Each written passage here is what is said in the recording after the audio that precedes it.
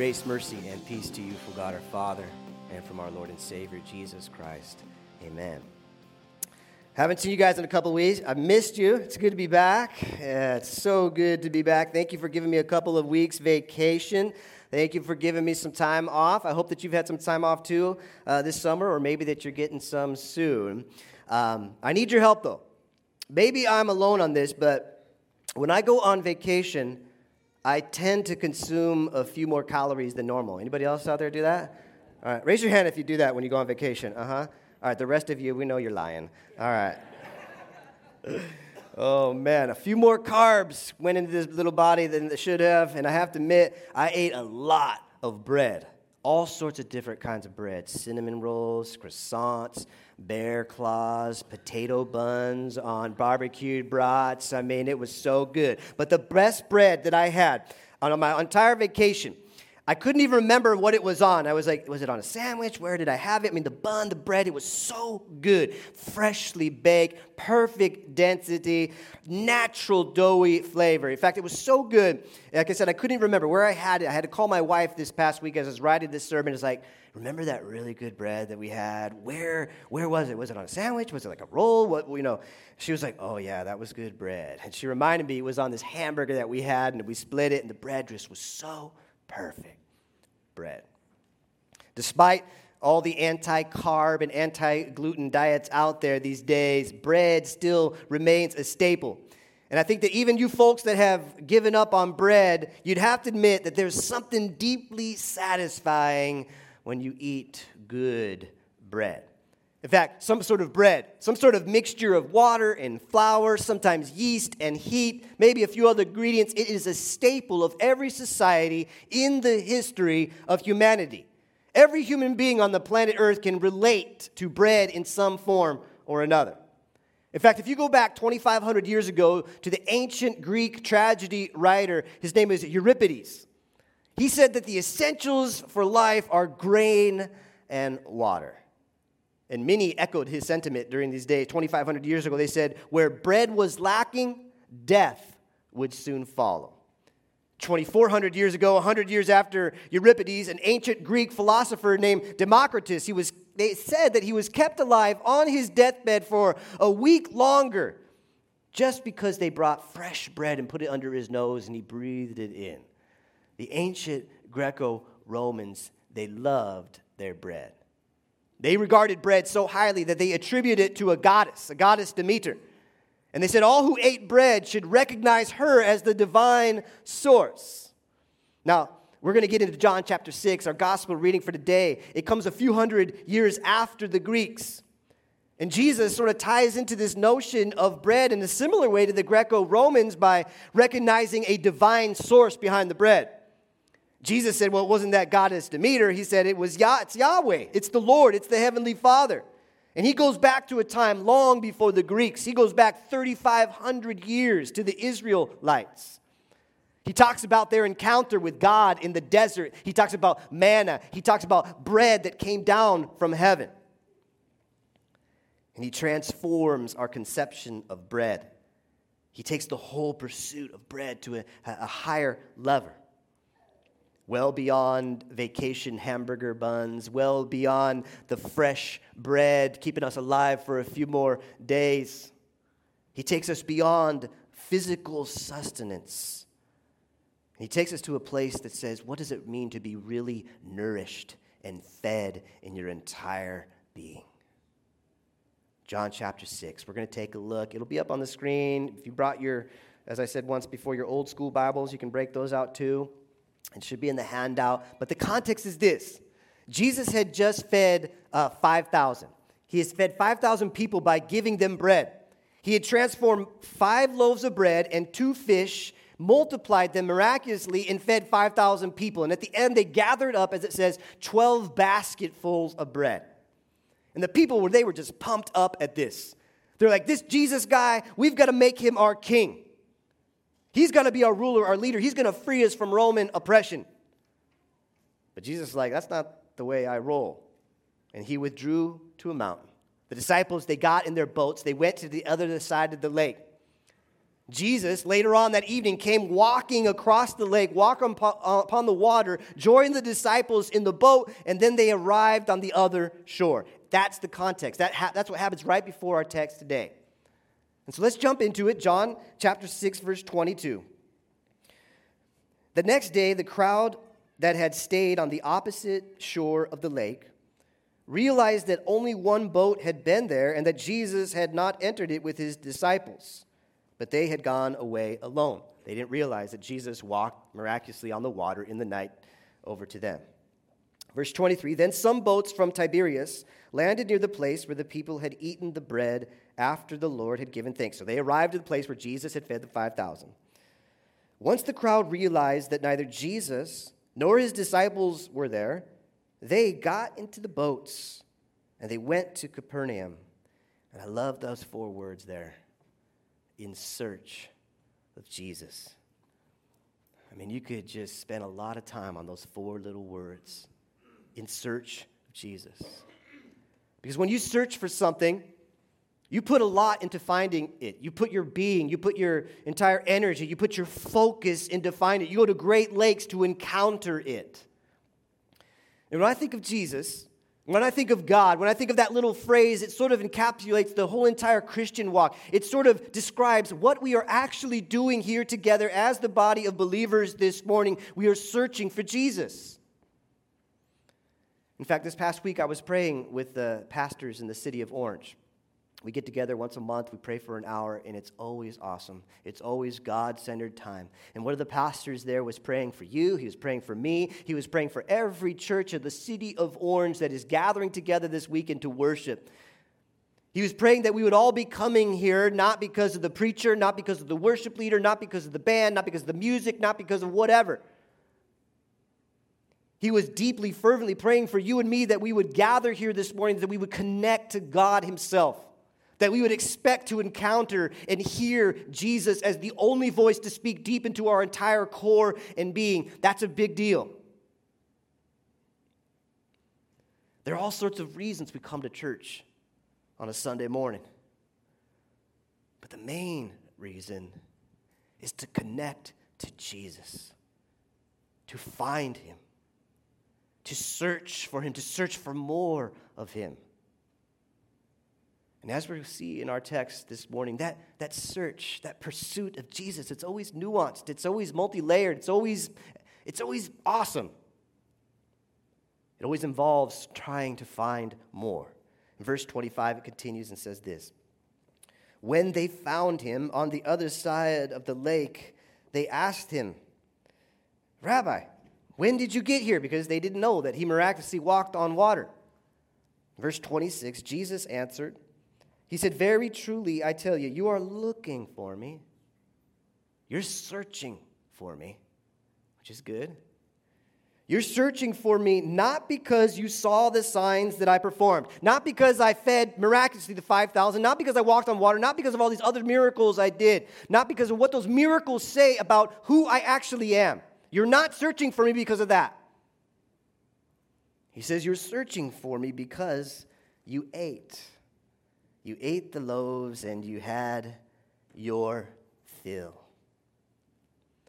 How many times in life do we seek Jesus? Do we search Jesus? Do we pursue Jesus? Do we come to church on a Sunday morning because we want him to satisfy us on one level? We want him to give us some food that makes us feel good for a moment. But he wants to take us to a whole entire different realm of existence. Verse 27, he says, do not work for food that spoils. Do not work for that food that you're going to eat, and 1 hour later you're going to be starving again. He said, don't work for that kind of food. Work for the food that endures to eternal life, which the Son of Man will give you. For on him, God the Father has placed his seal of approval. Verse 28, then they asked him, well, what must we do to do the works God requires? They want to work for this bread. This bread that Jesus is talking about, it sounds so good. They're saying, what kind of works do we have to do? What can we do to get the bread? They're searching for Jesus. They're searching for God. And I love that they're doing that. They have questions. They don't have it all figured out. They're moving closer and closer toward Jesus. They're wondering about him. They're pursuing him. They're searching for him. They're discovering more about this mysterious teacher, this rabbi, this leader, this human, this God-man. And Jesus gives them one of the greatest answers in the Bible, one of the greatest statements we have from Jesus, the word of Jesus himself. Jesus answered and he said, the work of God, not the works, not all these little piddly things that you're trying to do all the time. He says there's only one thing. Pastor Tim pointed this out to me yesterday. He said it's one thing, the work of God. There's only one thing you got to do. The work of God is this, to believe in the one he has sent. Now, immediately when we hear that word believe in our society, we go to the cognitive domain. We think intellectual assent. We think there's a propositional truth. I've analyzed that truth and I agree with it, and so I say I believe in it. But in the Bible, when we see the word believe, it never means that sort of thing. It's part of it.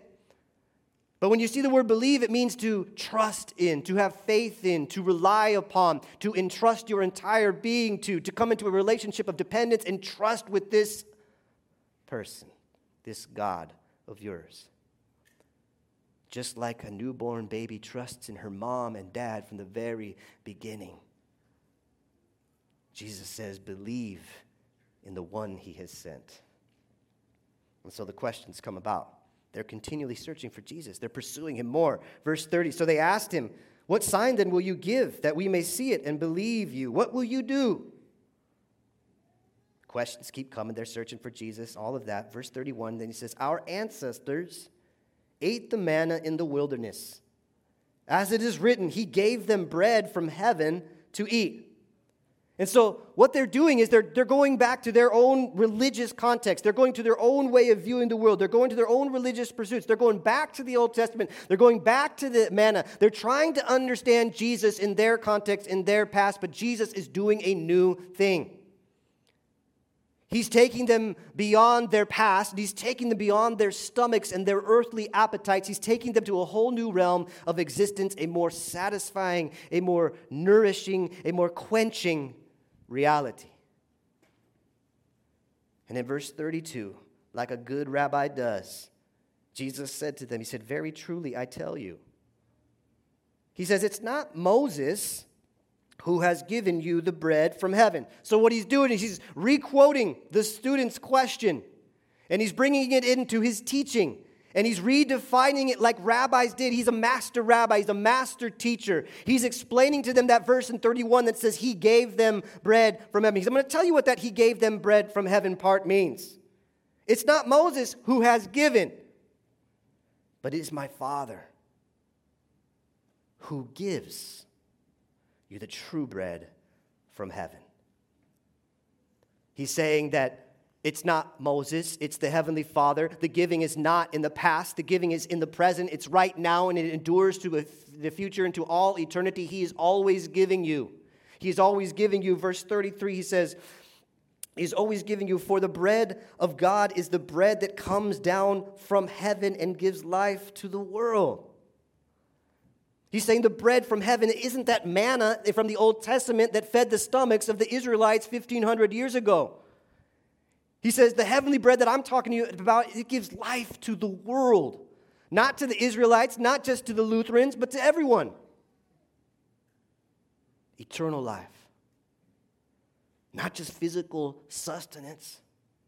This is the bread that satisfies. Jesus says this is the bread that satisfies every longing and every thirst at the very core of your entire existence. I've got that bread for you. And they're like, we want it. Verse 34, sir, they said, always give us this bread.